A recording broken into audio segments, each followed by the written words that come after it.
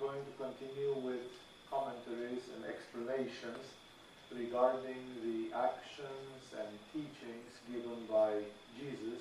I'm following the text of the Gospel of Luke, and accordingly I am trying to explain from a yogic standpoint, from a metaphysical standpoint, from an energy standpoint, and others. Also, I'm trying to explain it as laws of the universe, understanding the context in which these things happen, to explain some of these formidable words and formidable actions which Jesus left us with. As we consider in the world of yoga, Jesus as being one of the great spiritual teachers of humanity, a divine model, an avatar or a divine incarnation. So, last week I was speaking extensively about the fact that Jesus, at the very start of his mission, he almost produced the circumstances, because he chose to do this, to take this path, that he reached to the place where he was tempted. Again, for Buddha, the temptation came in the end, because Buddha is not labeled as having been an avatar. Buddha is a human being who went through being a frog and a fish and whatever he had been in the laws of evolution, who incarnated through thousands of different forms, who at some point became human, and then he became an old soul. Like, even as a human being, he incarnated hundreds and even thousands of times, becoming a more and more evolved, a more and more complex soul, until one day Buddha was like 99% enlightened. He was what the later Buddhist tradition would call a bodhisattva, a would-be Buddha, almost a Buddha. And then, because Buddha was a soul that had 9,999 lives behind him, not all of them human again, but because he was almost there, then it took a little bit. Buddha was like gunpowder, ready to catch fire. He was ripe for the last step. It was like the last drop which would fill the contents of his spirituality. So Buddha was this close. Then the revolution happened when he was 29 years old or 30. Then he exploded by seeing an old man, a sick man, and a dead man, which everybody had seen before, but they didn't have the same effect as with Buddha. And when Buddha caught fire, he just went and practiced different practices until he found the one which was the most convenient. And then he practiced, I don't know how many hours per day, under the Bodhi tree in Bodh Gaya, and there, in 6 years, he reached Nirvana. And just before he reached Nirvana, because when he would reach Nirvana, he would become something else. It's like a graduation. It's exactly like somebody in the smaller realm would be anointed as a priest. And tomorrow, if you are a priest, people will bring you their babies and they will say, "Baptize my child in the name of God." Or as a priest, people would give you their confessions. As a Christian priest, people would give you their confessions. They'll go in the confessional and tell you all the incredibly horrendous things that they have done or thought in their lives that you couldn't have done yesterday. Because yesterday you were not anointed. So in the moment when you are anointed, your responsibilities, your social integration changes completely. And that's why when Buddha is not enlightened, he is at the best a very wise person. But in the moment when he becomes enlightened, he's going to be something else. And the history has shown very clearly that indeed Buddha had become something else. And therefore, when he was about to make this step, there came the last temptation. in the Buddhist mythology. Mara, which would be an equivalent of the devil from this Christian story with Jesus, Mara came and tempted him 3 times. And Buddha, as luckily would have it, he did not give in. And Buddha rejected firmly, like Jesus, almost fiercely, rejected those, and then he became a Buddha. For Buddha, it happened in the very last stage. And then he became the Buddha, and he preached, and he did whatever he did. I hope you are a little bit knowledgeable of the life of Buddha. If not, you can find online documentaries about the life of Buddha, which will illustrate what kind of person he was and what he did. For Jesus, we are not aware of what spiritual practice he did. As the metaphysical opinion runs, Jesus was enlightened already from before, because he was a divine descent, an avatar. But even as a divine descent, as I discussed 2 satsangs or 3 satsangs ago, most of the metaphysicians believe that that little 6-year-old child or 10-year-old child didn't quite know what the heck is happening. Why am I such a weird child? Why am I so attracted to God, to religion, to this? And therefore that it took some time, it took some process for Jesus to kind of go and say, oh my God, oh, that's who I am, okay. You know, like to come back to himself. As I said, this thing that some people have a sort of a full awareness of who they are, if they are spiritual, it's very rare in the history of spirituality, and it's also very counterproductive. Like the people who had this, like Mahananda Mai and Jiddu Krishnamurti, they became some of the weakest teachers of their century. They became lousy teachers because they have never experienced in their brain, in that body, the state of ignorance and confusion which other human beings do experience all day long. And thus they thought that, well, it's simple, you can do it, it's just as simple as that. It isn't, not for the common mortal. And that's why it is expected, by seeing the resonance of Jesus, that Jesus had this momentary, that means 10, 15 years of forgetfulness, and then at some point or another, what did he do to open his Sahasrara, to clean his heart, to kind of get back to it? We don't know. Maybe some local teachers, maybe he was part of the group of the Essenes, maybe he went to Egypt and was taught some Hermetic methods from the Egyptian lore, maybe he traveled to India, as some people claim. It doesn't matter, it doesn't make any difference really, because Jesus, in the moment when he becomes a teacher, a world teacher, he never says, as my guru, I don't know whom, Common Sense Ananda told me 5 years ago, this is what you should do. Like, he never resorts to any scaffold, to any previous system of teachings on which he himself has built himself up. Whatever he has used in those years of his youth, then he drops it, and then he is fully himself for the mission for which he is ascribed. And therefore for Jesus, it's like the enlightenment came before, but then he somehow procrastinated. There are stories, for example, which say that he went to India when he was like 25 years old, because this story is when he was 30 already. And when he was 25, he went to India, and in India he already acted like a prophet and like an enlightened being. And he did some spiritual work in India, where miraculously he had a little bit of the same shit coming to him. Like, people liked him, but people were also afraid of him, and many people went against him because he was too much black and white. Like, you do it or you don't do it, you know? It's kind of like for him spirituality was 100% thing.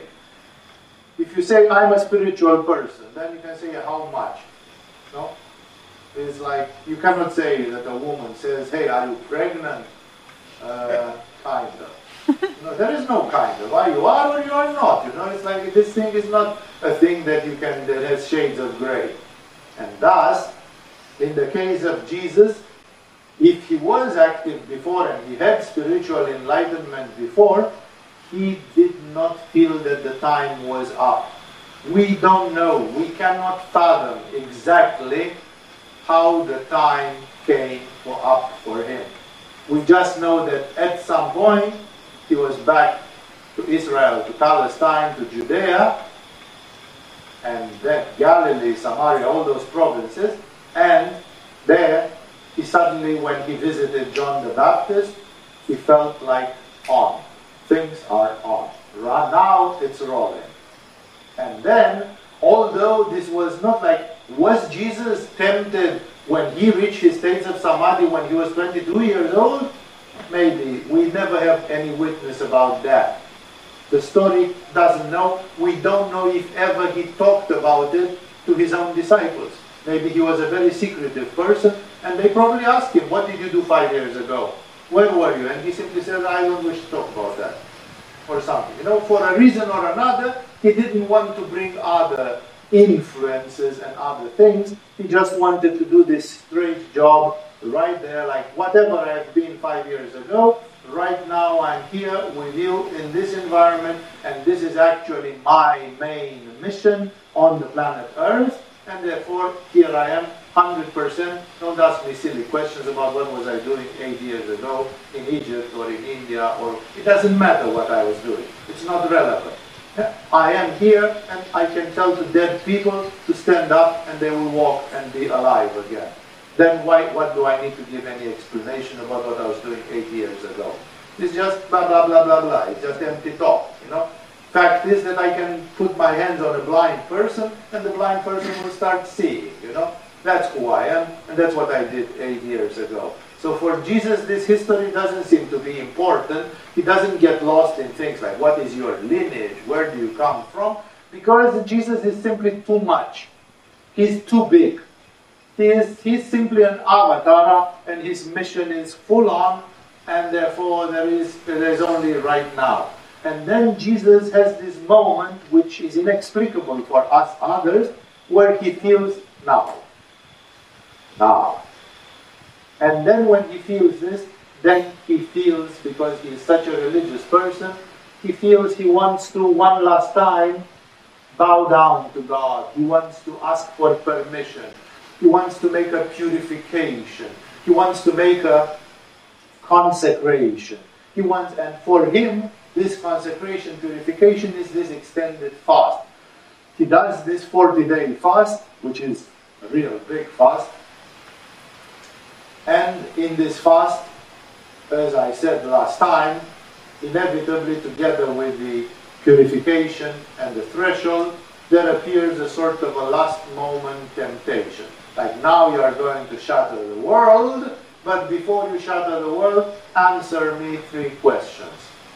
And therefore, what he calls the devil, either it's called Mara, or it's called Satan, or it's just, we can speak about so many things.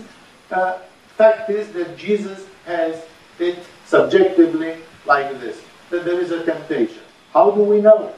He probably spoke about it to others later, because they asked him, how did you start this, or what happened? Because he was alone, as far as we know, so there's nobody who can witness this except himself. And the devil, whatever the devil would mean, you know, we spoke about this a little bit, and this is if I open that door, we can go and speak hours and hours of all the metaphysical things there. We don't do that. We do a little bit of that when we speak in our workshops about art of dying, about metaphysics, and in the workshop about invoking angels. In those 3 workshops of Agama, we have a little bit of information about the lower realms of existence, hells, demonic entities, but not very much, but a little bit, just to be able to create a complete picture, as yogis like Yogananda and Shivananda and others wanted to give it to the world. So, he is tempted 3 times, And as you would hope and cross fingers, he is not a fool. He is not under the illusion. Now, the second temptation with which I was in the middle of it when I finished last time was a temptation that this devil or whatever it is, it promises to give him universal power over the planet Earth, to make him the king of the world. Funny thing is that Jesus anyway is today presented as the king of the world. If you go in Christian churches, he is there holding the book of life in his hand and blessing the world. And the Greek name for this icon is called Jesus the Pantocrator. Krator, like in aristocrat or something, the leader, and panto means of everything, everywhere, like Tante is. No? So Pantocrator means Jesus, the king of the universe. You know, Jesus, the Lord of everything. It's like the images of Ishvara. Shiva, Ishvara. Shiva, the Lord. Coming exactly from the heart, this lordship of the Mahasiddhis in yoga. And therefore, Jesus, he actually refuses, and that's a very great lesson to be drawn later, because although the devil promises to make him king of the world, of course the devil would have cheated him, because that's what the devil is, an eternal liar, a cheater and a liar. And it is exactly as that Hollywood movie, which you should see, it's a great comedy but with very deep meanings, which is called Bedazzled, where a guy keeps on making deals with a female devil, where she promises him if he gives her his soul forever, then she will fulfill 7 of his wishes. Whatever the wishes are. He can ask to be the king of the world and so on. And she promises to fulfill those wishes. No? And every time when he does it, there is something which he forgot to mention. And the devil always exploits exactly that flaw. Exactly that flaw. So basically he gets nothing. He asks, the devil is fulfilling his wish, but with such a twist that he can't get what he really wanted. So in the end he got to the conclusion that he sold his soul for nothing. For nothing. No? So this is exact. Jesus knows the trick. He knows that the universal power is only with the cosmic consciousness. And whatever demonic entity which can have a huge ajna chakra and create things and manipulate realities, compared to the cosmic consciousness is still nothing and doesn't hold the reality, doesn't hold the actual potential of things being true. Because God is the truth with a capital T. And therefore there can be no truth in whatever demonic figment of or fiction which is proposed. And he knows. And therefore he flatly dismisses all these demonic things. Buddha is experienced and he also refuses. But Jesus refuses it in a more like, you know, it's like it's a kid's game, you know. It's like you are so ridiculous, I don't even want to talk to you, you know. It's like you are an idiot. He's like coming from a full-on position, and even if it's like a formality, he still does go through those 3 tests. And the first test was the test of materialism. That God said, you are hungry, and if you are the Son of God, tell these stones to become bread. And Jesus always answers quoting the scripture. You know, he says, I don't even need to invent my own excuse for it. It has been written already.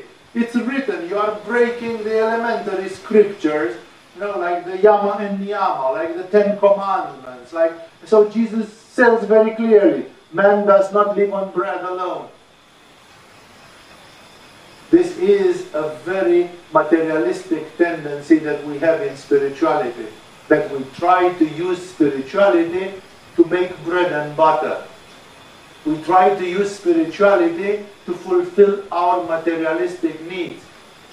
Most people are dire materialists. And they try to use spirituality only as an excuse to that. Like if you have to stay here for hours and hours and wait and get hungry and so on, you'd say, no, it's too much. I'm going to buy myself a sandwich in 7-Eleven. And then Jesus would come, give the teachings in 5 minutes, And when you come, you say, oh, I missed him. He passed by. It's like Santa Claus, you know, you never catch him red-handed, you know. He's always not there. No, and it's just because when you went to eat a sandwich. So Jesus says, don't go and eat a sandwich, never. Like the Boy Scouts, you have to be prepared all the time. You have to be stubborn. You have to be 100%. This materialism is so developed. In yoga, we see it all the time. Like many yoga teachers and even gurus, they were unable to explain properly some things about the chakras and the energies and the planes of the universe. And then they started talking bullshit to just excuse it. Like there is a famous yoga teacher whose name I don't want to say because he did many good things in yoga, but at some point, because he didn't have the science of chakras developed well enough, he starts telling that the chakras are just nervous plexuses in the marrow of your spine. So the chakras are nerves in the spine. How do you explain with nerves in your spine the knowledge of the past, present, and future, the levitation, the 8 Mahasiddhis, just because you activated some nerves in your spine? That's a very, very reductionist, it's a very, very simplifying, and it's a painfully stupid way of reducing things. But if we don't say that the chakras are nerves in the spine, then won't people believe that we are just some idealistic mystics? Yes, let them believe that we are some idealistic mystics and let them kiss our asses. What's the big problem with that? Why do I need to be a crowd pleaser? I can speak my truth. I can give my teachings. Those who can get it can get it. Those who can't get it, they don't have the karma for it yet. They are not prepared for it. What is the big problem? Because even Jesus, who was the Son of God, 50% of the people said, crucify him, crucify him. He's an asshole. The crowd asked for him not to be saved by comparison to Barabbas. So if Jesus didn't please even 50% of the population in the plaza, then do you think I can? Like, I'm far, far below the guru quality of Jesus. And if Jesus could do only 49%, then I can probably do 10% or something, or less. No? So it's like, we don't try to do the impossible. So, in this way, there is this materialistic tendency that people, one of my friends was a genius in mathematics, physics, electronics, and it's very rare for me to say such a thing, because I have been at levels where people were very, very well developed in these fields of science. And this guy, like in the second year of the university, which was taking 5 years, a 5-year study for a master's degree in electronics, this guy, the teachers, the most advanced teachers in the university, they shrugged their shoulders and they said, Oprish, that was his name, they said, we can't teach him anything anymore. He knows as much as we do. Like, he was a student, a sophomore, a student in the second year. And the teacher said, this guy is a professor already, He knows everything. Like, he was doing so much self-study and he was so intelligent. He was attracted to yoga. He came and did yoga. I made some demonstrations to him because he was a very skeptical person with a very intelligent mind. So he took it very difficult because he was afraid, like, is this some cult?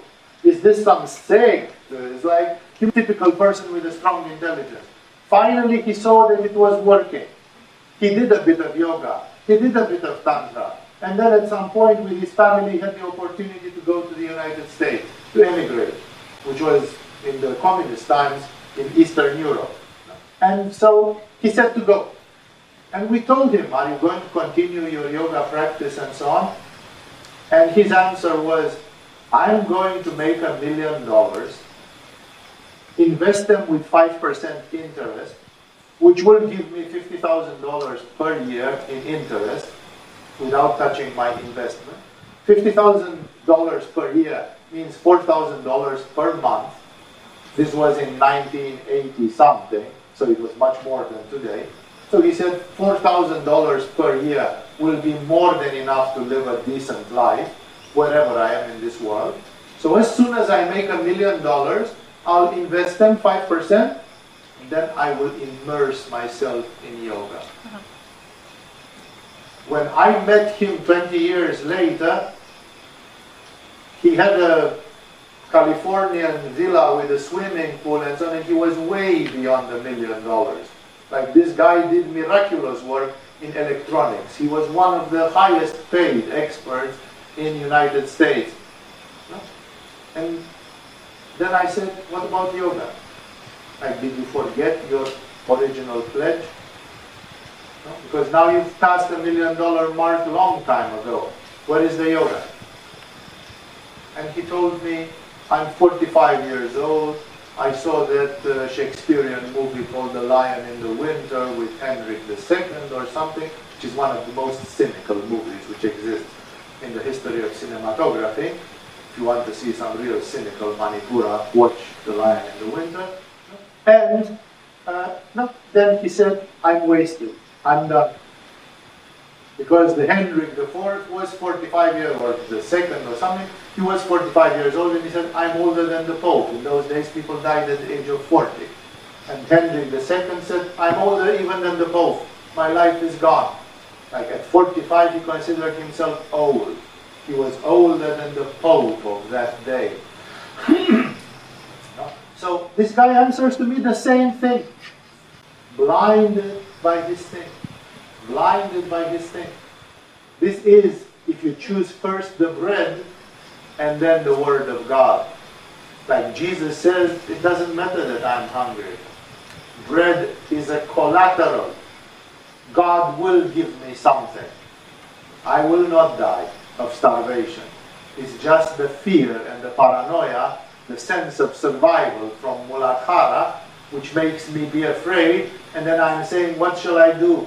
Do my sahasrara or earn my bread? First you have to earn your bread. That's not what Jesus says. That's not what the old prophet said.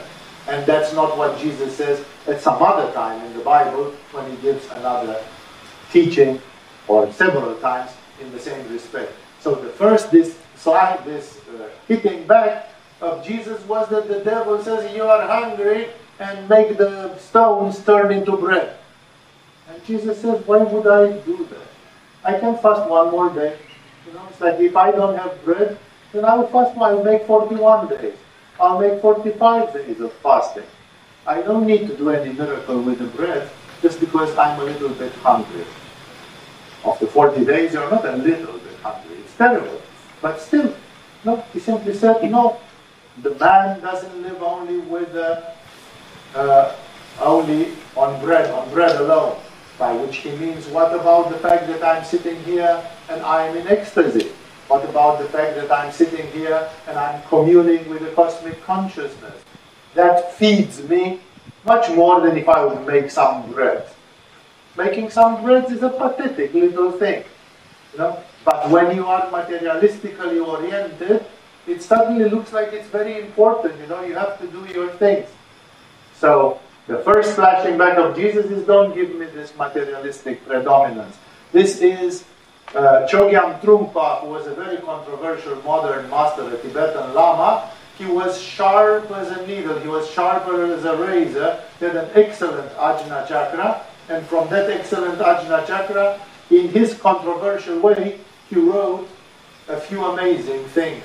And one of the writings of Chogyam Trungpa is called Cutting Through Spiritual Materialism. Because in his Tibetan Ajna, he looks around at all the New Age people, it was the hippie years and so on, and Chogyam Trungpa says these people are just fake materialists. They are materialists with a sheepskin on top. They pretend that they are spiritual, but actually when they go for spirituality, it's just another form of materialism. It's a disguised materialism which pretends to be spirituality. Because these people are accumulating, are greedy, are possessive, are this and that. And many of them in their hearts, they don't have any detachment. They didn't give up anything.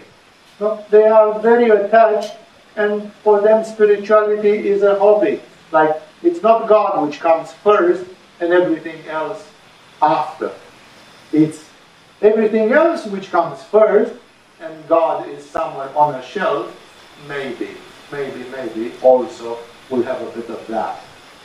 So therefore, there is a spiritual materialism, the attitude of materialism without aparigraha, without detachment, taken into spirituality. And this is that you find people that either accumulate books, knowledge, initiations, money, all sorts of things, while they pretend they are spiritual. And thus, this, according to Jesus, this is a disguised form of it. And he symbolizes by this, man does not live on bread alone. Like, stop bringing this to me like it's so important. It's not. Yes, I'm hungry, and I can get even more hungry. But I'm in communion with God, and that's the only thing which matters. So Jesus sets the priorities clearly. The second temptation, which I commented quite a bit last time, and which opens a world of connections, is that the devil proposes to give him power. He says, showed him all the kingdoms of the world, and he said, I will give you all their authority and splendor, for it has been given to me, and I can give it to anyone I want to. So if you worship me, it will be all yours. The condition is very simple. Sell your soul. Expressed here, if you worship me. Like, forget that there is a cosmic consciousness, because the cosmic consciousness doesn't pick up the red phone, doesn't seem to be interested in anything, but I am here very present with you, and I can give you power. And I can give you anything you dream of. For many people, this is what enlightenment is. Many people think that if you earn enlightenment, then you are going to have everything you want. And in a certain way it is so, but in India and in Tibet, these are two different things. There is a magical stone called Chintamani. And Chintamani gives you whatever you want. It's magic. No? It's not enlightenment. Enlightenment is not the stone of Chintamani. The stone of Chintamani is a magic tool, and enlightenment is something else. It's not a coincidence that in Kali Yuga, where the negative forces are so strong, you can see that actually spiritual beings had a lot to endure. Buddha himself, because you'd say, okay, Jesus was this fire under all special circumstances with the Romans, with this, with that. But Buddha was a logical teacher, mental, clear, pure, discriminate, and so on. He told to people some uncomfortable truths to hear, but not raving like Jesus, and still Buddha, they tried to assassinate him at least 3 times. Buddha escaped more than 3 assassination attempts. Like even Buddha attracts so much hate and fear, and this in Kali Yuga. So then it's like you got enlightened, and are you going to have everything you want? Well, Buddha didn't have the sympathy of the kings. Buddha didn't have richness. Buddha didn't have comfort. And then it becomes a real formidable thing, like what are you going to choose? The power of this world, the money of Warren Buffett and that kind of thing, or are you going to choose to be like Ramana Maharishi and be a nobody and have nothing? Like this was the statement of Yoga Swami, a great yogi from Sri Lanka, who said, I am a nobody. He said, I'm a coolie, I'm sweeping my own floor. Like, when do you come to see a low caste sweeping his own floor? And they said, no. But he said, yeah, but because I accept that I am nobody, then I am everything. And because I have nothing, I have everything. So you cannot understand that. Precisely because I gave up everything, then I have at my disposal everything. But in an indirect way, afterwards, like Jesus refused to be made king of the world. But today, on his cross, when you see icons with Jesus, it says Jesus of Nazareth, King of the Jews. And then he is presented as the Pantocrator, the Lord not only of the Jews, but of the whole world. So he is king, while he refused it, because it was given to him not by the devil, but afterwards by the divine consciousness, by earning merit, by earning the spiritual merit, and precisely because of this detachment. Like he simply said, why do I need to be a king? Why do I need power and splendor and all this? How many people would not be tempted by power and splendor and luxury and comfort and glory and recognition, and not to have all the power and all the glory and all that? 99.99% of the people would. Very seldom you find people who are wise enough who would renounce such things. I remember about hearing the case of, I think it was a German man who won the European lottery. He won like 50 million euros or something. There were no euros, there were Deutschmarks in those days, like 30 years ago, and he gave it all away. And the journalist asked him, are you sick in your head? Why would you give 50 million Deutschmarks like this? And he simply said, because I'm a bit old and I've lived a long life and I'm looking around and I have one conclusion, that people, I've observed my friends, my family, everybody, and I've simply observed the simple thing, that the people who have lots of money are not at all more happy than the people who don't have any. Sometimes quite the opposite. What a detachment. Who of you would win in the lottery 50 million tomorrow, and then you'd give it up because it means nothing? That's why I say, this is a test for Jesus. It's a test for a Buddha and the Bodhisattva, that you are given all that, and you just dismiss it and say, no, I don't need it. I'm not going for it. So, Jesus says, especially because the price is that you want me to worship you, to give up my spiritual ideals, and you want me to sell my soul, and that for what? For 60 years of comfort? Like Jesus was 30. Maybe he would live up till 70. So he had in front of him 40 years of comfort, and then his soul will go to hell. Why is it worth it to have 40 years of nice life and then go to hell forever? Or for an undefined duration of time? Completely, like Jesus is lucid and he knows this is a fata morgana. This is just a dream. It's just you are selling me an illusion. You know? And there he answers again. Jesus answered, it is written, worship the Lord your God and serve him only. Like he simply says, there is one God, I'm focused on that. You come and tell me, no, me, worship me.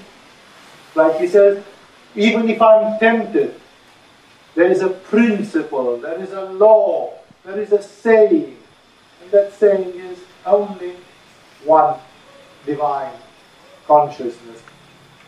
Don't confuse yourself by thinking there are several or some. There isn't. There is just one.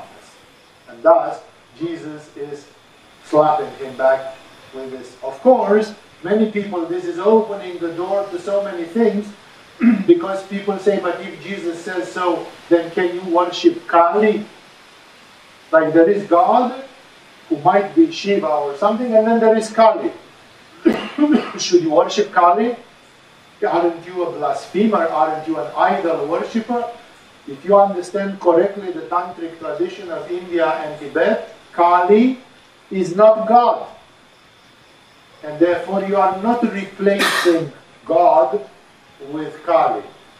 God and Kali both exist in a hierarchical relationship. And if you know who Kali is, then it's exactly like I know that the authority in this kingdom is with the king, and I can ask a favor from the local mayor of this village.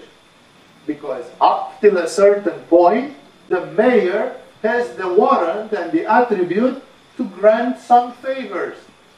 And I don't need to bother the king for huge favor, for some favors, which the mayor can give them to me in 5 minutes. And that's why asking favors from the mayor, it doesn't mean that you ignore the king or that you despise the king.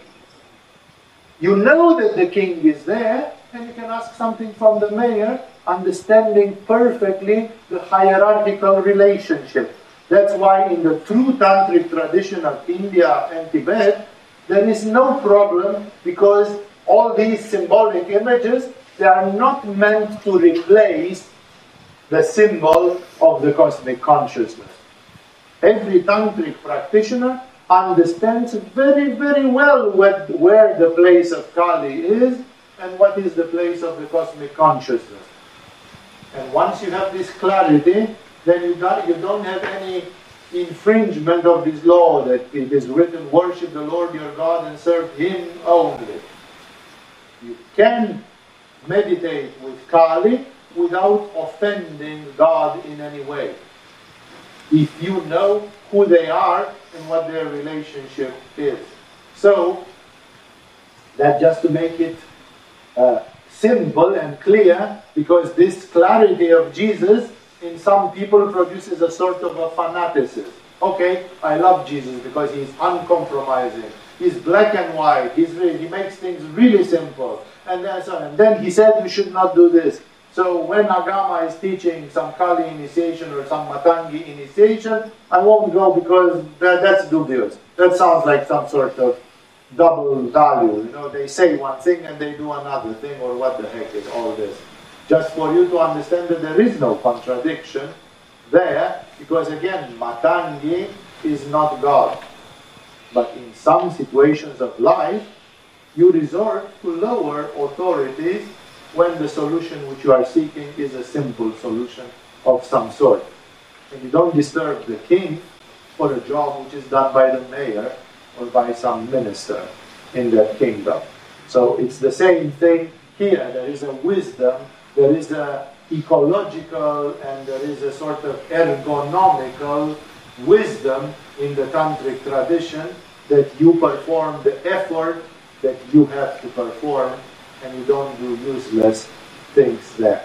And finally, the third and the last temptation is very interesting, because the devil led him to Jerusalem and had him stand on the highest point of the temple. This was allegedly the highest building there. So he would sit on the corner of a high building, and then the devil says, if you are the Son of God, throw yourself down from here, because it is written, and the devil quotes from a prophet, twisting the words of the prophet, saying, He will command His angels concerning you to guard you carefully. They will lift you up in their hands so that you will not strike your foot against a stone. So like the aim, God would protect Jesus, because Jesus is meant to do something really big. So the devil says, if you are really the Son of God, why don't you test it a little bit? Because maybe you are schizophrenic and you are just imagining. It's the doubt, right? This is a projection of the doubt, that in the mind of Jesus, he goes like, oh my God, am I really going to do this? Like he foresees. And then he says, am I not crazy? Am I not suffering from megalomania? Am I really going to go that far? Am I going to do what I see I'm going to do? And then his doubt is, maybe I'm not, maybe I should first test. It's like the thing which I laughingly say sometimes. One of the reasons for which governments in the West have forbidden LSD, they put the LSD on the forbidden substance list, is they said because there were some people who took LSD and they thought they could fly. And they threw themselves off a high building and they crashed, of course, and they died. So they said LSD is a dangerous substance because it gives to people crazy delusions.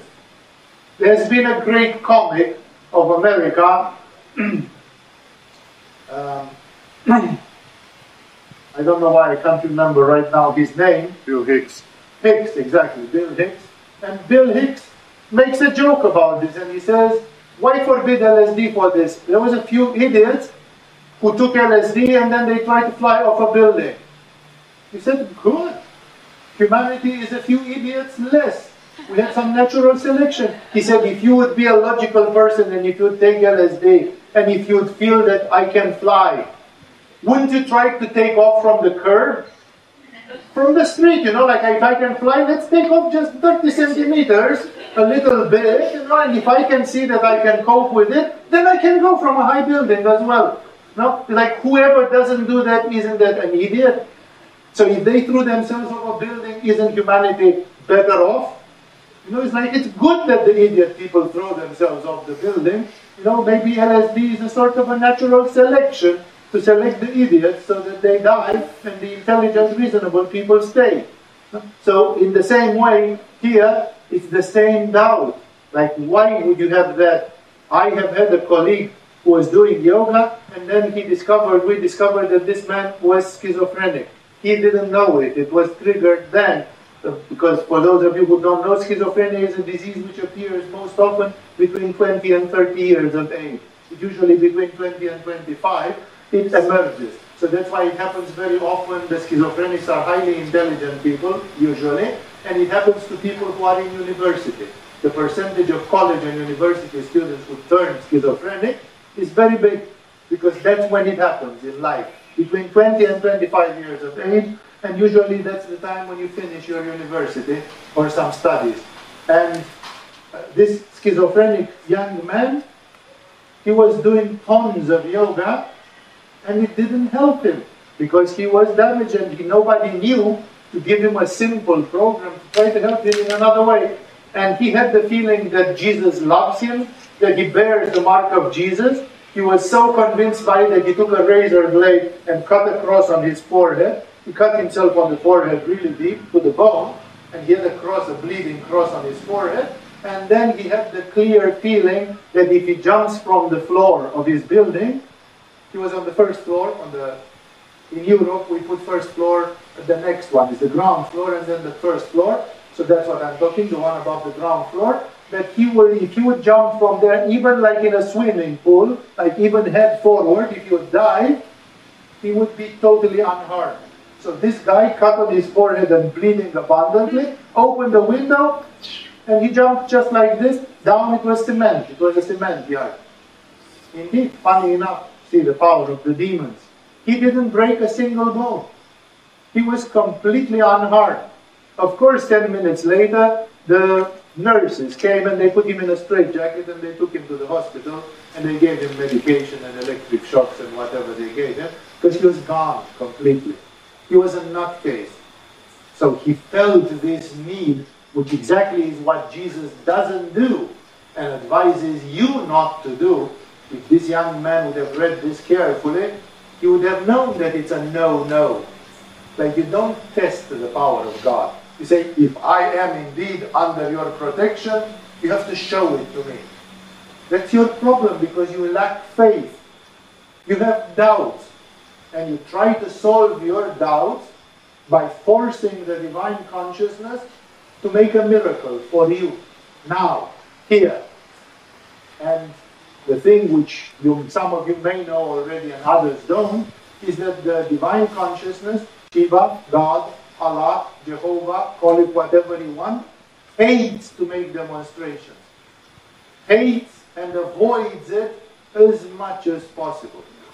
Only when there is a historical moment, like Jesus has to come in the world and kick the ass of the Roman Empire and of the Jewish priests and whatever, then it happens. Because then it's God's order. But in the rest of the time, it doesn't happen. It doesn't happen.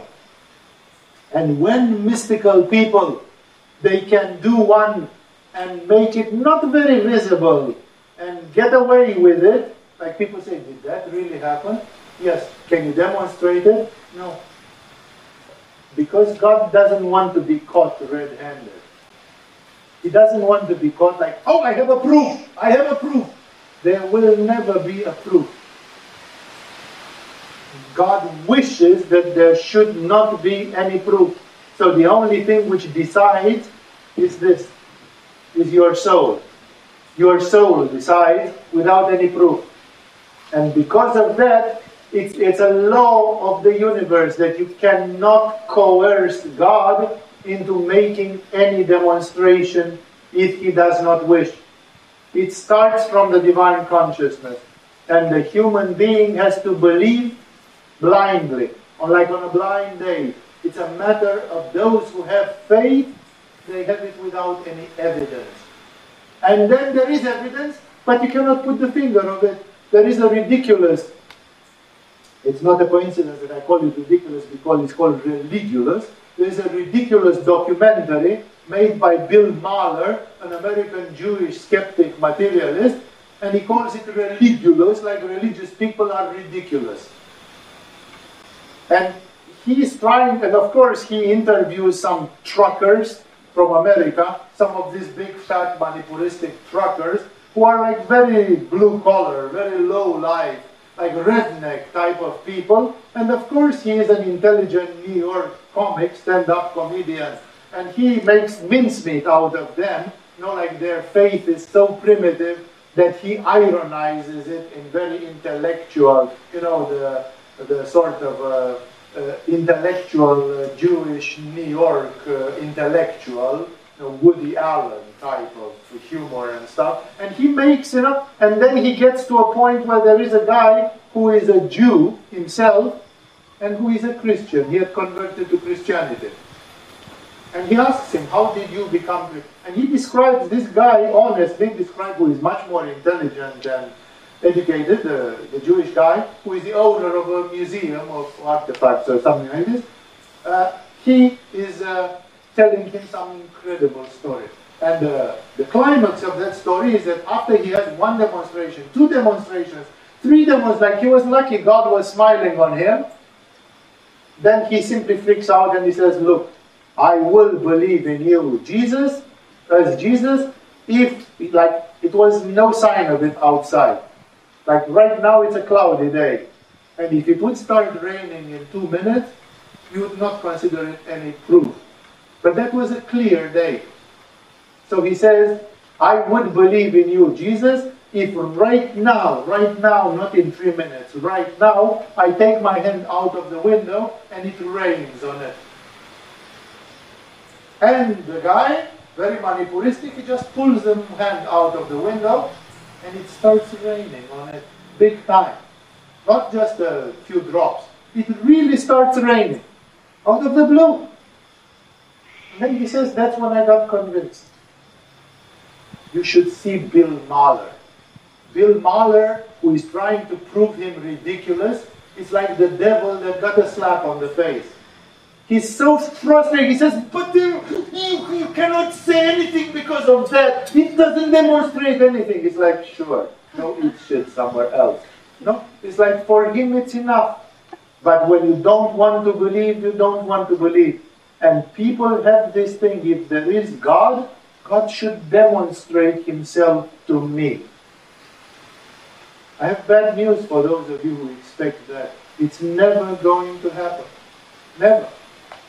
It's by law that it's not happening. Because you are not supposed to be helped. It happened to this Jewish guy in this documentary. I hardly understand why or how. Again, it may be, but it's a story which is 1 in a million. And generally, it doesn't happen.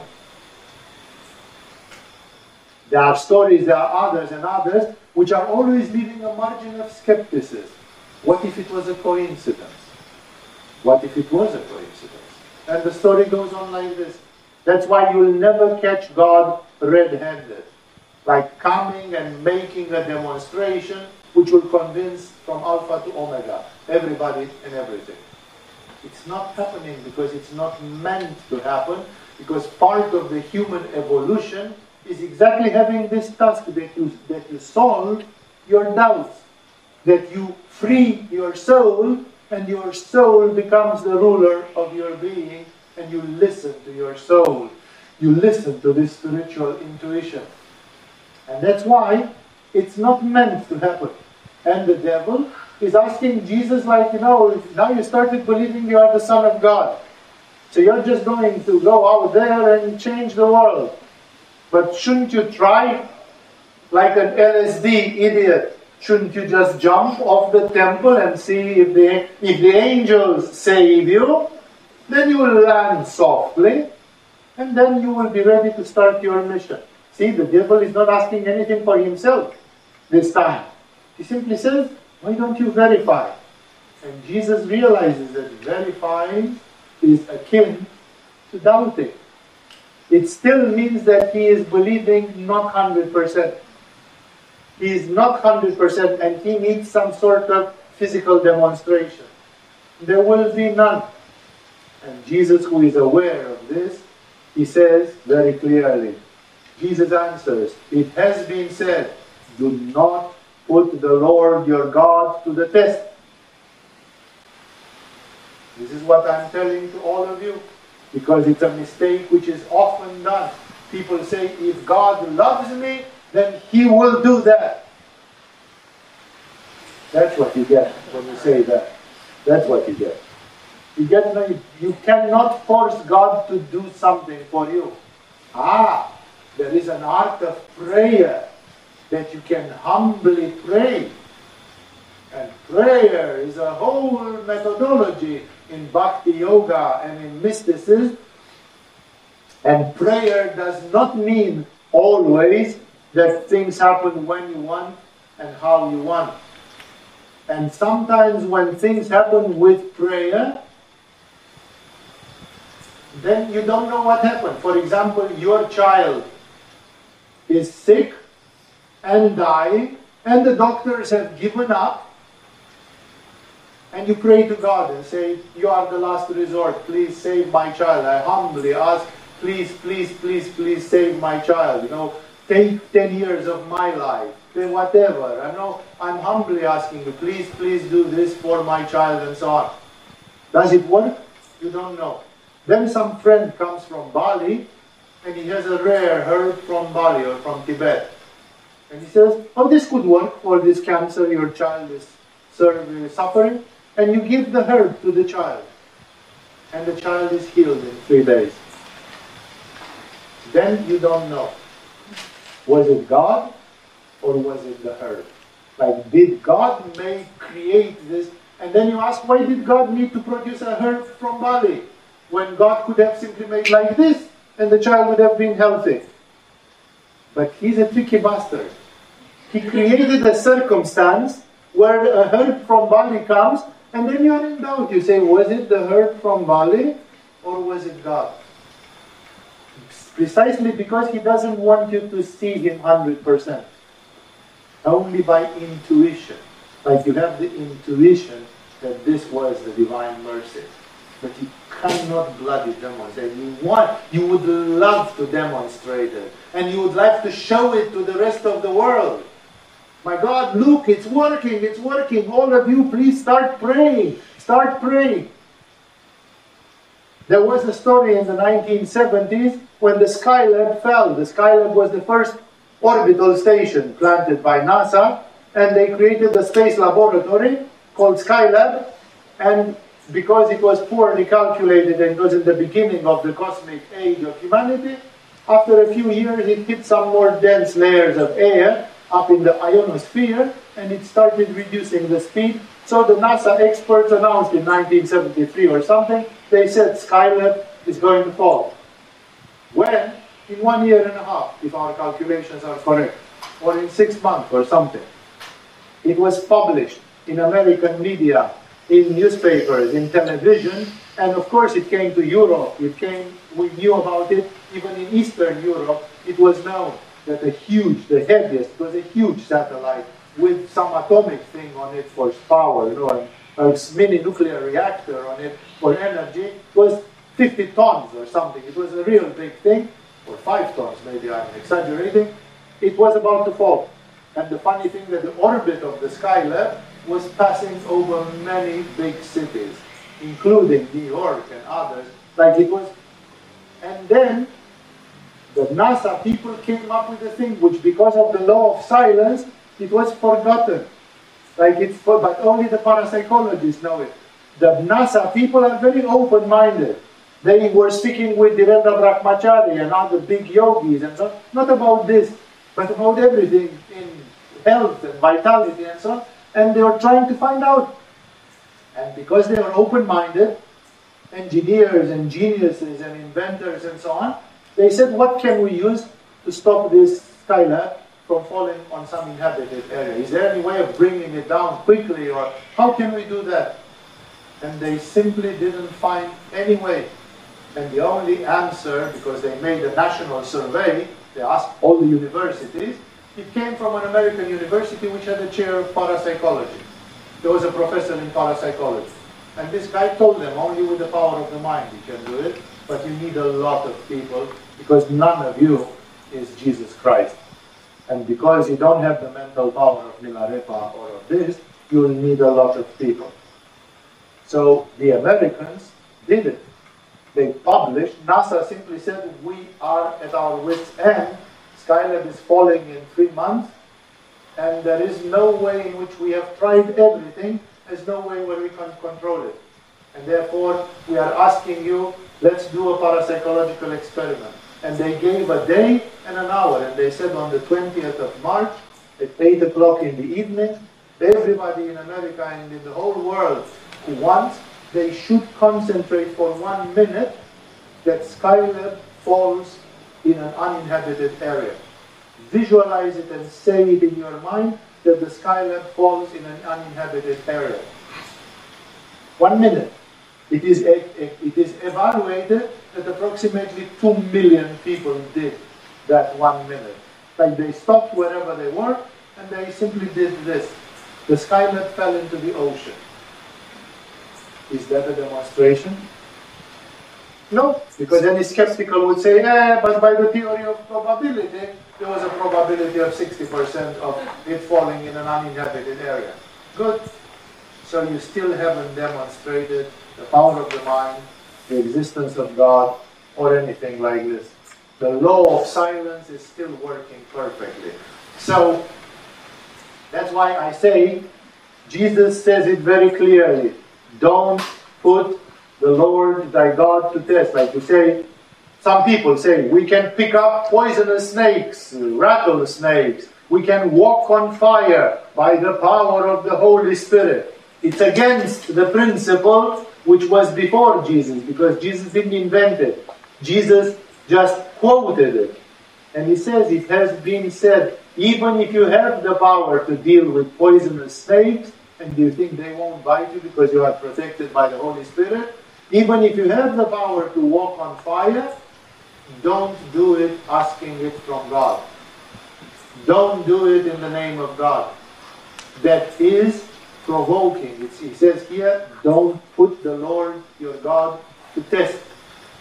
Like God hates to be tested, and He will usually give you a slap over the head. A big one. It even happened the other way around. Today I was laughing with somebody, remembering that when they launched the Titanic, the famous Titanic, they said, even God cannot sink the Titanic. So many coincidences happened, and it sank on the first trip. So like, don't put God to test. You are, let's say, a young man practicing Tantra. And you say, now I really control my sexual energy. Next day you will probably have an accident and ejaculate accidentally. Because you are dragging too much. You are provoking. It's like you are putting God to test in an indirect way, if you understand, because here it's the other way around. It's an indirect way. So that's why in spirituality, it is said very clearly, don't put God to test. I think it is André van Liesbeth who quotes the ridiculous story in the 60s when he was in India learning yoga, or 50s even, it was before the hippie age in India, and there was a big yogi in Bombay who got completely irritated by the skepticism of the New Indian newspapers, and he was the protege of a very rich industrialist from Bombay who had seen it happening, and he simply made a press conference with 200 journalists in which he would demonstrate live levitation. He would simply fly in the air in front of everybody to show them it's possible. 200 people came. The setting was grand. They made a floating platform on a swimming pool. Like he was on a swimming pool and people are on the edge with this kind of chairs like this, 200 people, and he was alone on a floating platform on a swimming pool, and he was about to float and go above the water. And guess what? When the minute came, he could not do it. The power disappeared from him. Something or somebody took that power away from him. Suddenly he couldn't do it. And he tried for 15 minutes until the journalist started rumor, like, this guy is wasting our time. When is it going to happen? And when he realized that he is making a fool of himself, then he tried to demonstrate another city without any warning. He tried to walk on water. Because he knew he could do that. He had tried it. And in the moment when he put his foot on water, like an axe, like a piece of metal, boom, he went directly to the bottom of the pool. So again, bummer. This is not about God, but this is about the wall of silence. The wall of silence, which is an expression of this, that some things, you'll say, but how did Jesus do what he did? Because God told him, go and do this, go and do this, go and do this, and then he did. He had a warrant, he had a badge on his chest, which said, I am a marshal of law, of divine law, and I can do some things in the name of God. This, this, this. And then they asked him, do more. And he said, no, I cannot, because God didn't ask me to do more. I did what my Father in heaven asked me to do. That's all you are going to get. So it was a measure. Of course you can say, well, if you would have done another 20, what if when they called him in front of the Jewish priest to condemn him to crucifixion, he would have started to fly to the air and show rainbows and, put everybody in a state of hypnosis, and everybody would have been knocked out. But he didn't do that, because God did not go that far. That demonstration was not supposed to be given, so that the doubt could still be there. Is this guy real or not? It's 50-50. So, in this way, the devil is trying to tempt Jesus to do something to put God to test. And Jesus knows very well that one should not do that. You don't put God to test. You don't say, I shall eat poison and I'll demonstrate to you that God will rid me, will save me. Never. Apostle Paul was bitten by a viper. Not with him wanting it or looking for it. And although he was bitten by a deadly snake, he did not die. And then people were amazed, like this guy was bitten. We saw him bitten by a viper, and he did not die. That's a miracle. But that he didn't ask for it to happen. It happened simply from above. It came as a coincidence. But if Paul would have taken the viper and bit himself, he would have probably died. He would have got, so to speak, God angry. Because you simply don't do that. You don't put God to test. Many people, because they are lacking faith, they want to put God to test. They want to jump from the first floor to see if they are unharmed. Don't do that, ever. If you have problems with your faith, work on your Ajna Chakra. Practice more. Go deeper into your spirituality and find your faith. But don't put God to test. Because God is too big to be tested on such minor issues. Like, oh, I need it to see. Yeah, you need it, but that's not the way to solve that problem. So in this way, the same thing is valid in every other possible way. God is love. Then you don't put love to test. There is this silly game which says, if you love me, you would do this. I find it incorrect. Because you don't tell to God, God, if you love me, then you give me this. You make me beautiful. That's not the way He deals with love.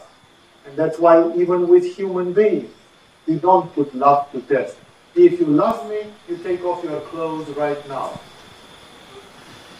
That's the answer. No? It's like this, you are not testing love. You are not testing God, because they are way too sacred. These are divine things, and they have to be cherished like something which is very precious.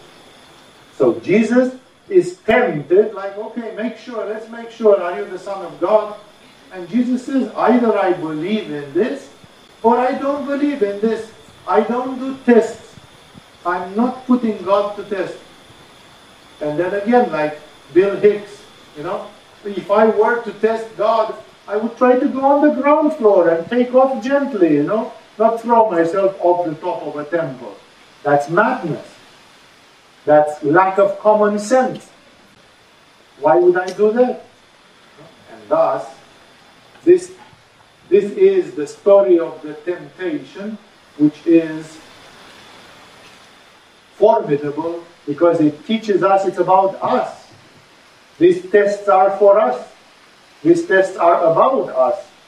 This is what's happening to the human being. Jesus didn't really need those tests, but they needed to be shown to the world in that way. Even Jesus didn't need to be baptized by John the Baptist. And John the Baptist realized it, and he said, I cannot tie the shoes or your shoelaces, and you want me to say, I need baptism from you. It's like this, are you crazy? You come to be baptized by me, but I'm just a slave compared to what you are. No? And Jesus says, no, let's pretend, let's do things the right way. Like people come to you to get baptized. Right now, I'm Mr. Nobody. Nobody knows who I am. So I get baptized by you. Like in humbleness, why should I pretend that I'm special and suddenly reverse the thing? After I've raised people from the graves and I've healed the blind and the lepers, then it will be different. Then the world will know. Then my message will be out. But right now, why shouldn't we do things in the proper order? That's why there is this humbleness which he takes. And he gets tested, and then he's ready to go. And as he is ready to go,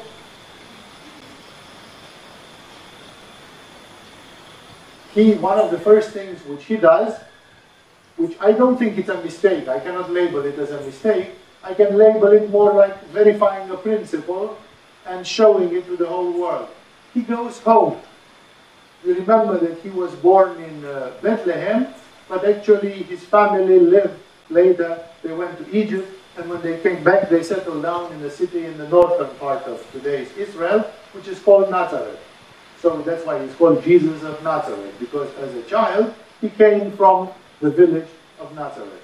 And what does he do? He goes back to Nazareth, like to see mom, to kind of say, hey guys, I'm back. And guess what?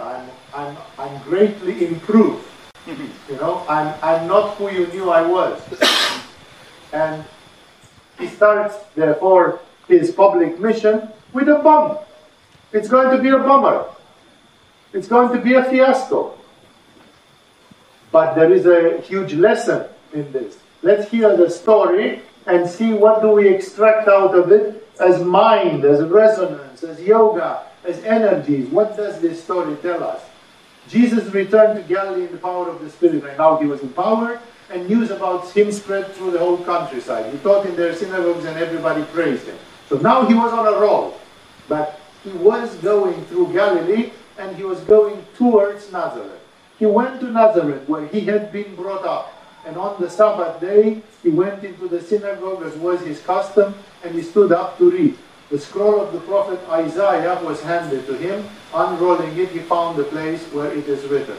So, it was a habit that when the service was done on the Sabbath day in the Jewish synagogues, every adult man in the community had the right to read from the prophets and from the scriptures. It was a sort of established constitutional right, to say it like this, of the Jewish male citizens, that they were allowed to touch and to read the sacred text in this way, getting familiar with them and saying, I'm a full member of this community. And this new young man comes. He was not so young anymore, he was 30, which in those days was more than today, than what 30 is today, because people lived shorter lives. And he was 30, and he goes there, and they gave him the prophet Isaiah. which many of you don't know, but the prophet Isaiah is one of the Jewish prophets that speaks mostly about Jesus. There can be found references about Jesus in approximately 12 prophets of Israel before. Some of them just a few lines where they spoke about the Messiah who would come, and some of them abundantly. Isaiah is probably the most abundant of them. Like the prophet Isaiah had visions of the future. He had lived 300 years before or so, and he had visions of the future. He could see in the future when the Messiah will come. And he described with a language like Nostradamus. He described in a very oblique, prophetic language, not like an engineering language. He described in a very metaphoric, like a madman, like a drunken man was speaking. He just said a lot of things about that thing, about those circumstances, and about the Messiah. So it's not a coincidence, it's a very wonderful divine synchronicity that as he went first time in his mission, they gave him to read out of Isaiah, which was speaking about him. Isaiah was speaking about Jesus. And he unrolled it and he read exactly a capital statement, which is a capital statement where it's exactly like you'd ask Jesus, who are you? And he says, the Spirit of the Lord is upon me because he has anointed me to preach good news to the poor. He sent me to proclaim freedom for the prisoners and recovery of sight for the blind, to release the oppressed, to proclaim the year of the Lord's favor. Like, this is a fantastic statement where he says, I am anointed. I am the one who is sent by God. Of course, many of the statements are metaphorical, to preach good news to the poor. But his message is not only for the poor. The poor is the poor in spirit, and the fact that people have a stupid karma, and they are living in ignorance, and they are miserable and suffering in samsara, and then in a metaphoric way, people are poor, actually. They are poor compared to the people from Shambhala. Even the richest king on earth is poor. He's just a poor miserable. So to preach to the poor, it doesn't mean a socialistic, Marxistic, grassroots revolution, that Jesus is a sort of revolutionary who wants to put down the rich and to speak to the poor. It's not a social revolution, it's a spiritual thing that he's talking about. He has sent me to proclaim freedom for the prisoners. Who are the prisoners? Everybody. Everybody is a prisoner in Maya and Samsara. So he doesn't speak about talking to the people who are in jail. He speaks about the prisoners Isaiah is speaking poetically, metaphorically, in parables.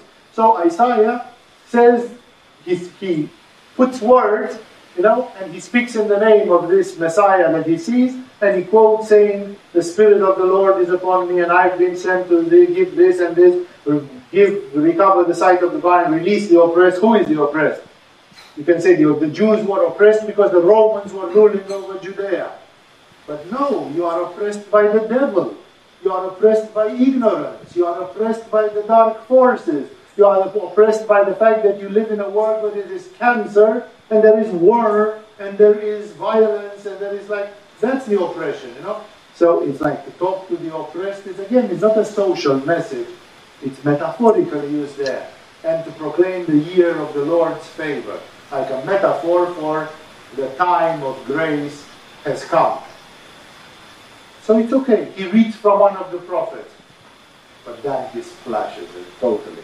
Because he is Jesus, and he can't stop himself from being pumped.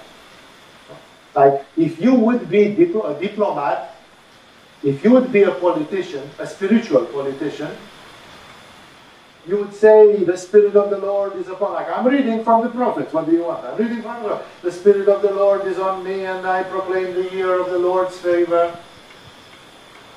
Then you wouldn't do what Jesus did next. Because it's simply too much. You would hesitate. You would say, come on, these people will eat me alive if I do this. But Jesus is the kind of person who is uncompromising. He started his mission. he's about to floor it completely. And as he floors it, there is no fear from the moment one.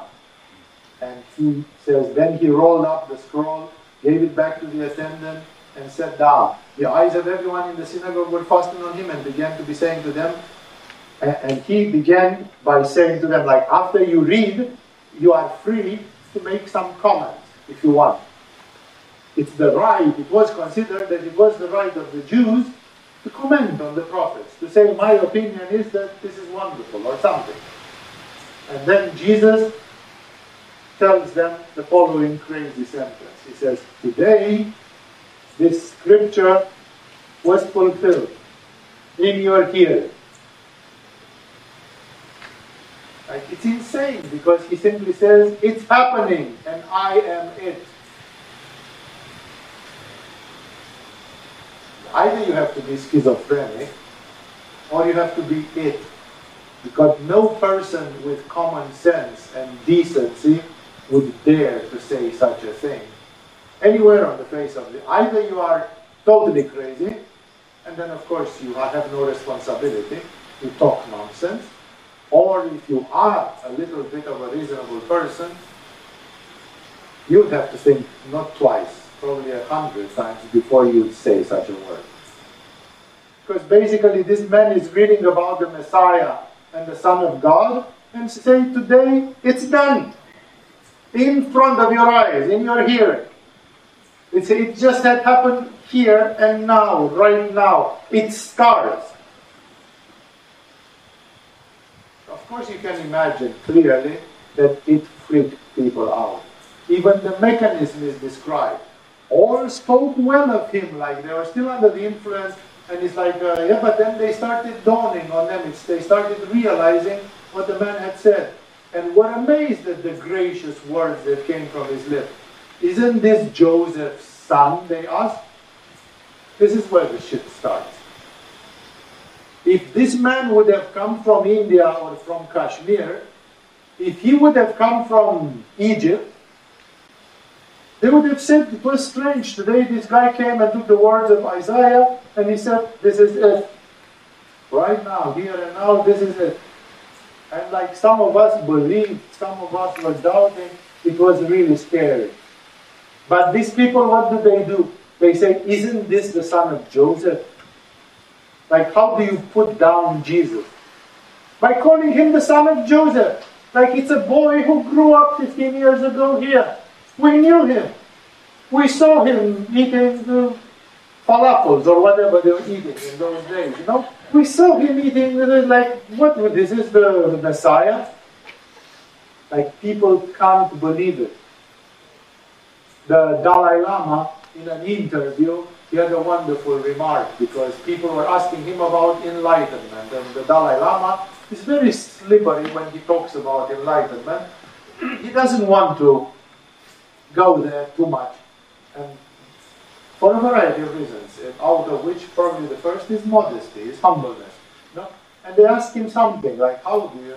And then the Dalai Lama said an amazing thing. He said, sometimes I'm visited by my mother. And I'm visiting my parents. And he said, he started laughing and he said, if you want to know how enlightened you are, just go visit your family. Because there is nothing more terrible than the family to put down any sort of enlightenment in anybody. Because the family cannot figure out for a second that you have become something else. That the cocoon, the worm in the cocoon, has turned into a butterfly. They can't see the butterfly. For them you are still a worm. And they don't understand why do you claim to be a butterfly. And they know, come on, didn't you like falafels? And why does that mean that I'm less enlightened? Because people immediately bring up all the familiar things, and especially the flaws, especially the little funny stories. Where didn't you fall, or didn't you piss in your pants when you're... Yeah, probably Jesus pissed in his pants when he was a child. That doesn't make him less of the Son of God. But for the people in the village and in the family, and the people, they say, isn't this the stupid son of Joseph? Even if as a child, he may have been a special child, but he was just a child. In Romania, when the peasants speak about a child, they have a pejorative expression. They talk about child, they say that child is like a piece of shit with two eyes screwed on. Not like the snowman. You know, you put two pieces of coal on a boulder of snow and it becomes a snowman. And you put a carrot, you know. So they say a child is like a turd with two eyes. You know, because it's not a human being yet. As a citizen, he is. But he doesn't know shit about the world. He has to be educated, grown up, taught a lot of skills, and then slowly, when he's 16 years old, 18 years old or something, he becomes an actual human being, a functional human being. Until then, he can't even gather his own food. It's his mom and his dad who have to feed him, wash him, and then he's helpless and so on. So this is exactly like this. These people say, we saw this guy when he was a turd with two eyes on. And now he says, the power, the Spirit of the Lord is upon me, and the prophecy is fulfilled. Like it's too much. The family and the people who have known you, they are the last ones, if ever, to acknowledge everything. That's why Gyananda Samhita says, if you want to practice yoga and reach enlightenment, go in another country. Go in a foreign land where nobody knows you. Because those people, they meet you after 10 years of yoga, they see you are something. But the people from your own village and from your own family, they will refuse to see it because they are blinded by too many memories. And they have a sort of anti-belief. They believe not. They believe that no, absolutely no. It was the same with Buddha. When he started preaching the Noble Truth, when he reached enlightenment, he preached it to some monks, to some yogis, who he knew from before. And they were very difficult to convince, because they said, hey, we know you since you are a shithead. You were a little kid in the forest trying to do meditation, and now you come and preach to us, and you don't even do tapasya anymore. You are really, really good with your tapasya, and now you're just coming with this middle path and so on. They were very difficult to convince, simply because they knew him when he was weak. They knew him when he was not. People are capable to meet a master and to say, okay, I acknowledge the Dalai Lama is a great man. But if you knew him from childhood, you would have a slightly diminishing view on him, precisely because you knew him from childhood. So, Jesus said to them that Jesus realized these guys are going to give me the finger, and he told them, surely you will quote this proverb to me, physician, heal yourself. Do here in your hometown what we have heard that you did in Capernaum. Like, we heard you are a great man and you did great speeches and maybe some miracle or something do. And then they will say, well, do something, show us something. I tell you the truth, he continued. No prophet is accepted in his hometown. Remember this. No prophet is accepted in his hometown. It's a law. Like when Jesus puts it in this way, you can see that it's almost a law. It's a cosmic law. Like most of the people that did something, they did it somewhere else. Not in the same place where they were born and raised. Yogananda taught yoga in America. Swami Shivananda was from Malaysia and he taught yoga in India. Like very often people were not from there. Even Ramakrishna, he was born in a village and he became a great master in Calcutta. Not in the village where he was born. And the list could continue forever and ever. So he simply told them, I know that you don't want to acknowledge me, like you say, I'm the carpenter's son, you know, and for you that's your truth.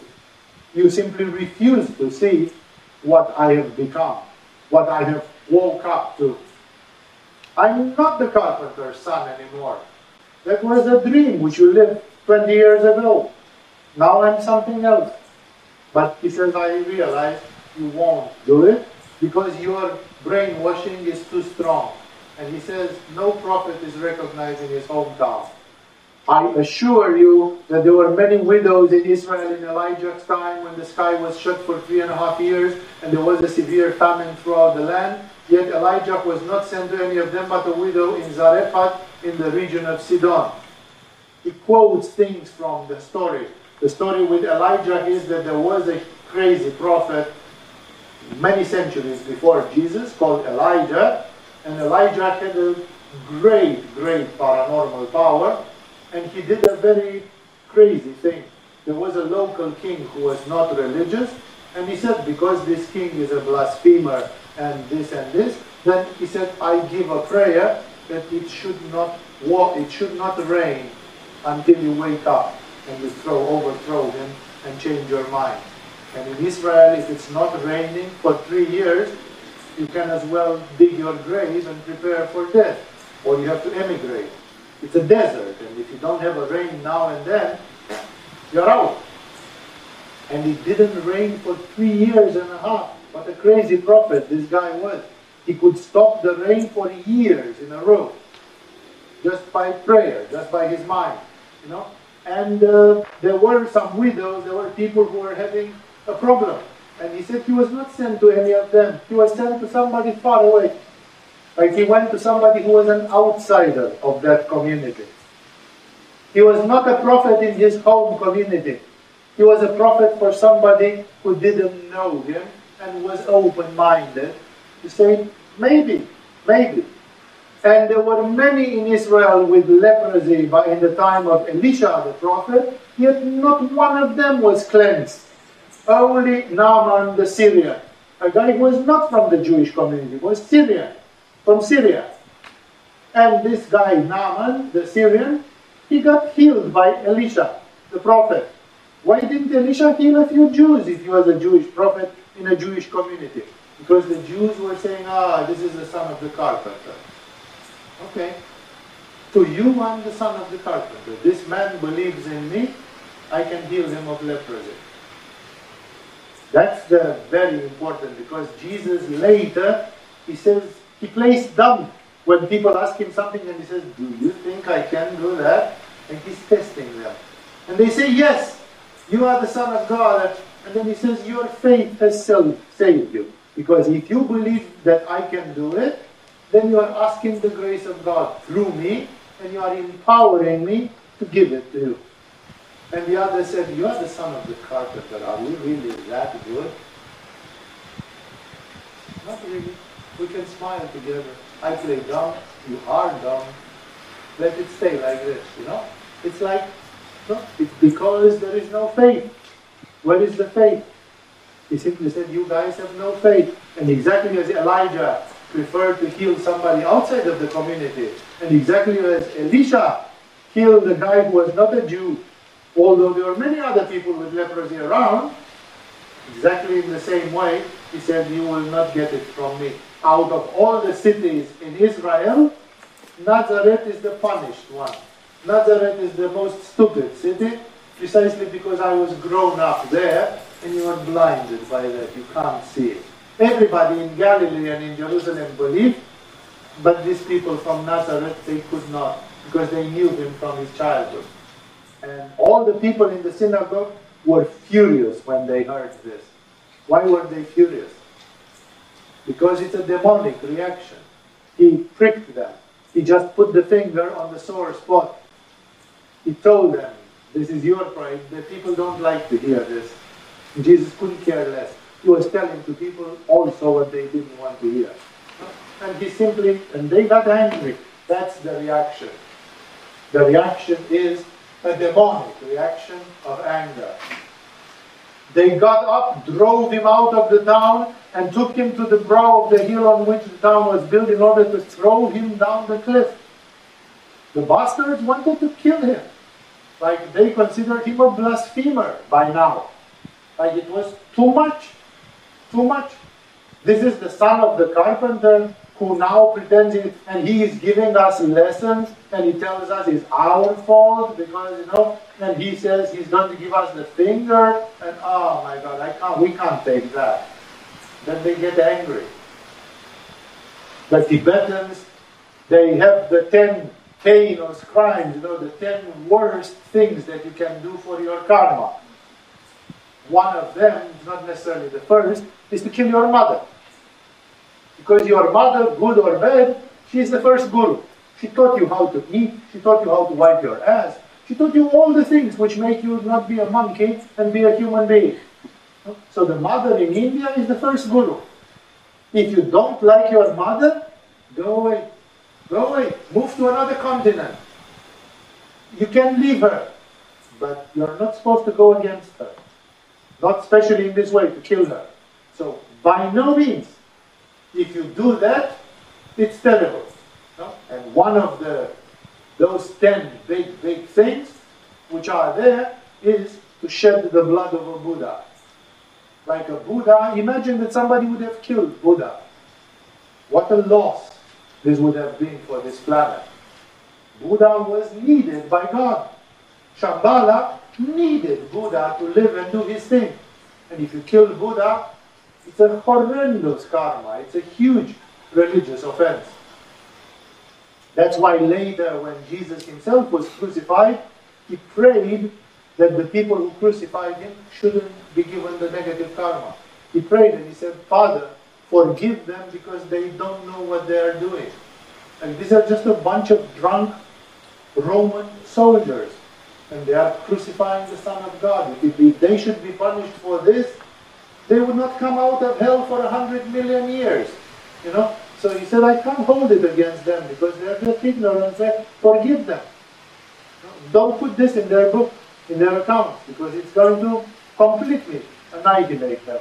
So in the same way, these people, how crazy they were, because when they got so angry, this is the demonic reaction, they got so angry that now they wanted to punish Jesus to the point of throwing him off a cliff, which was a way of killing people. They wanted to kill him. Like, are we talking about rabid dogs or human beings? By the way, this was a boy who had grown up in their community. And this boy is coming home and saying, I am the new Buddha. Yeah, man, go to the doctor, seek help. It's like, why would you want to kill him? And he's telling him, it's like, you can't because of this, and you are possessed. And that pisses them off. People are so angry to be shown their demonic side, to be shown their blindness. And usually the demons strike back. And they want revenge because they have been exposed and there's been this moment. And thus, the people got unnaturally angry at Jesus. The people from his own town. He didn't insult them. He simply said his thing. It's kind of decent what he said, but it was not decent for them.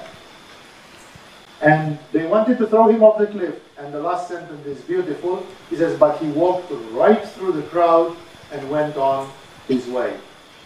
Then something paranormal happened. This kind of attitude and energy is known.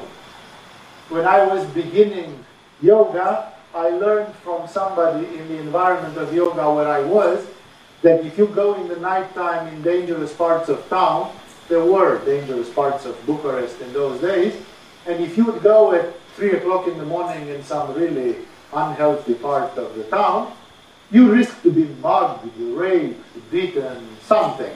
There were places which were dangerous, especially at some hours of the night. And then I was put in the situation together with one of my friends and together with one of the girlfriends of us sometimes, which made it worse, to walk at very unhealthy hours like this because I had a crazy yoga teacher and I was entertaining the company of this yoga teacher until like 1 o'clock in the night.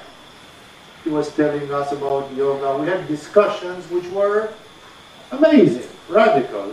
This is the time which changed my life enormously. This was revolution time. So I was eating with bread and butter any minute that I could have with my guru, asking questions and so on. And sometimes I forgot about time and so on. We stayed until 1 o'clock, 1:30. At that time in a communist capital in 1980s, there were no night buses. I was a student in the university and I didn't have money for taxis. And the taxis were very few and very rare. There was no public transportation. So basically it happened many times that I simply had to walk 10 kilometers to home. You know, like in the other side of Bucharest or something. I had to walk for 1 hour till home. Very often with my friend. And sometimes when going through the city, you would encounter gangs, night gangs, gypsy gangs and others.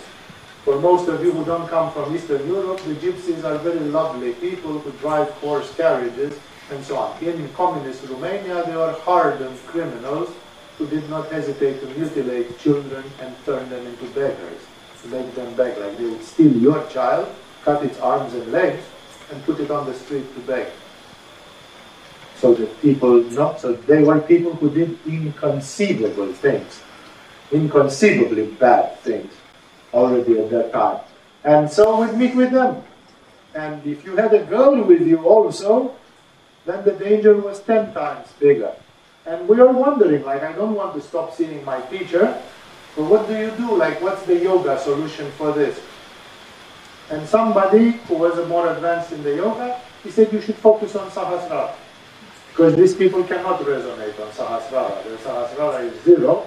And if you move all your energy in Sahasrara, as you walk, and keep it as you walk, for them you will become like a ghost. Like they won't really see you. It's like you are from a parallel universe. They don't really interact with you. Because they always want to feel your fear on Muladhara. They want to feel your anger on Manipura. They want to do a ping pong with you so that they get challenged and then they come on to you. But if you go in Sahasrara, it's like you become like transparent. It's like you are made of glass. They can't hit anything in you. And so, like they can't talk to you. It's like you don't exist to them. And I did it a couple of times and it worked exactly like that. Like I passed through some people, I don't know, I was with a girl or something, and then I heard the gypsies, there was a gang of gypsies, not all of the gangs were gypsies, but I heard in this case they were the gypsies. After I passed 2 meters, I was 2 meters beyond them, and one of them scolded the other. He said, why didn't you hit him? Like they were asking each other, why didn't they hit me? Because none of them had the impulse to start it, to make the first step. Because I was in Sahasrara, I was keeping my Sahasrara, and I was not focusing on any chakra. I was taking all my energy, and I was like ghost-like. It's exactly what Jesus does here. That's how we know, because this is done in the world of yoga. Jesus simply put himself in a certain state of consciousness, and then the Bible says he walked through the crowd and went away. Like these people wanted to kill him, and they were an angry mob. And somehow it didn't work. Not because Jesus knew jujutsu. He didn't practice self-defense. He just went in Sahasrara and went like this. It was like, if you want to put it, to compare it with something, it was almost like a collective hypnosis. Like he put them in a state of mind, and then it's like, what happened? Didn't we want to kill that bastard? What is he? Oh, he left. Okay, tough luck. I don't know how we lost him. We should have punished that son of a bitch. Like this is how it goes. It's simply another level of consciousness. And I know for sure that it's possible again, because I've seen it a couple of times in action. And with Jesus this happens a couple of times. And very often the Bible says he did it because his time had not come. Like Jesus had to do 3 years of noise, of rumble. And he did 3 years of rumble. And it was not his time to be killed in the first day when he appeared in Nazareth. Then you wouldn't have known about Jesus, and all that happened wouldn't have happened. And therefore he had the permission from God to kind of, push it. Yeah, these people are not. Push it a little bit. No, they are not going to get stopped in this. This is true. So then Jesus, this is a little bit of a siddhi that Jesus is using. Like he's just going, he provokes them. He tells them to the face, no prophet is prophet in his hometown. He says you expect miracles, but there will be no miracle for you because you have no faith. You believe I'm the son of the carpenter. And then when they get angry, he just walks through and goes. We don't know. Maybe some of those people later, they reconsidered. Maybe when Jesus in the next 3 years was around, maybe some people from Nazareth came and joined those crowds. Sometimes there were thousands of people around Jesus. So maybe some of them did. But at that time, Jesus confronted them frontally, and he got this demonic reaction from them. He was not afraid, but this is exactly what's happening when you push, when you floor it completely. That's the kind of reaction which results. So, we have seen this wonderful episode with the first time when Jesus appears, and the famous story which he says about nobody is a prophet in his own hometown, or as Dalai Lama says, if you want to see how enlightened you are, go home, go to your family and see how they treat you like shit, and it's like totally confusing. And then the story with Jesus telling them the cosmic laws and regulations, as well as going through the crowds, and the crowds had no power over him. Everybody knows that an angry mob is a terrible thing, like so many people got lynched and killed by mobs. A mob which is furious is a terrible thing, but not in the case of Jesus. Jesus, even in that case, he could just... But then you say, why did he do it when he was crucified? Because then his time was up. He had to allow it to happen, and he allowed it to happen. There was another time. But until the time had come, it didn't happen. He had full control over these things. Enough of this. Let's stop for tonight. It's been a bit long again this night. I'll try to stop at a more reasonable hour, but I wanted to conclude the subject. So next Thursday we'll continue with more of how Jesus' actions can be understood, explained metaphysically and logically. With this we have finished for tonight. Thank you all for joining, and see you in the future.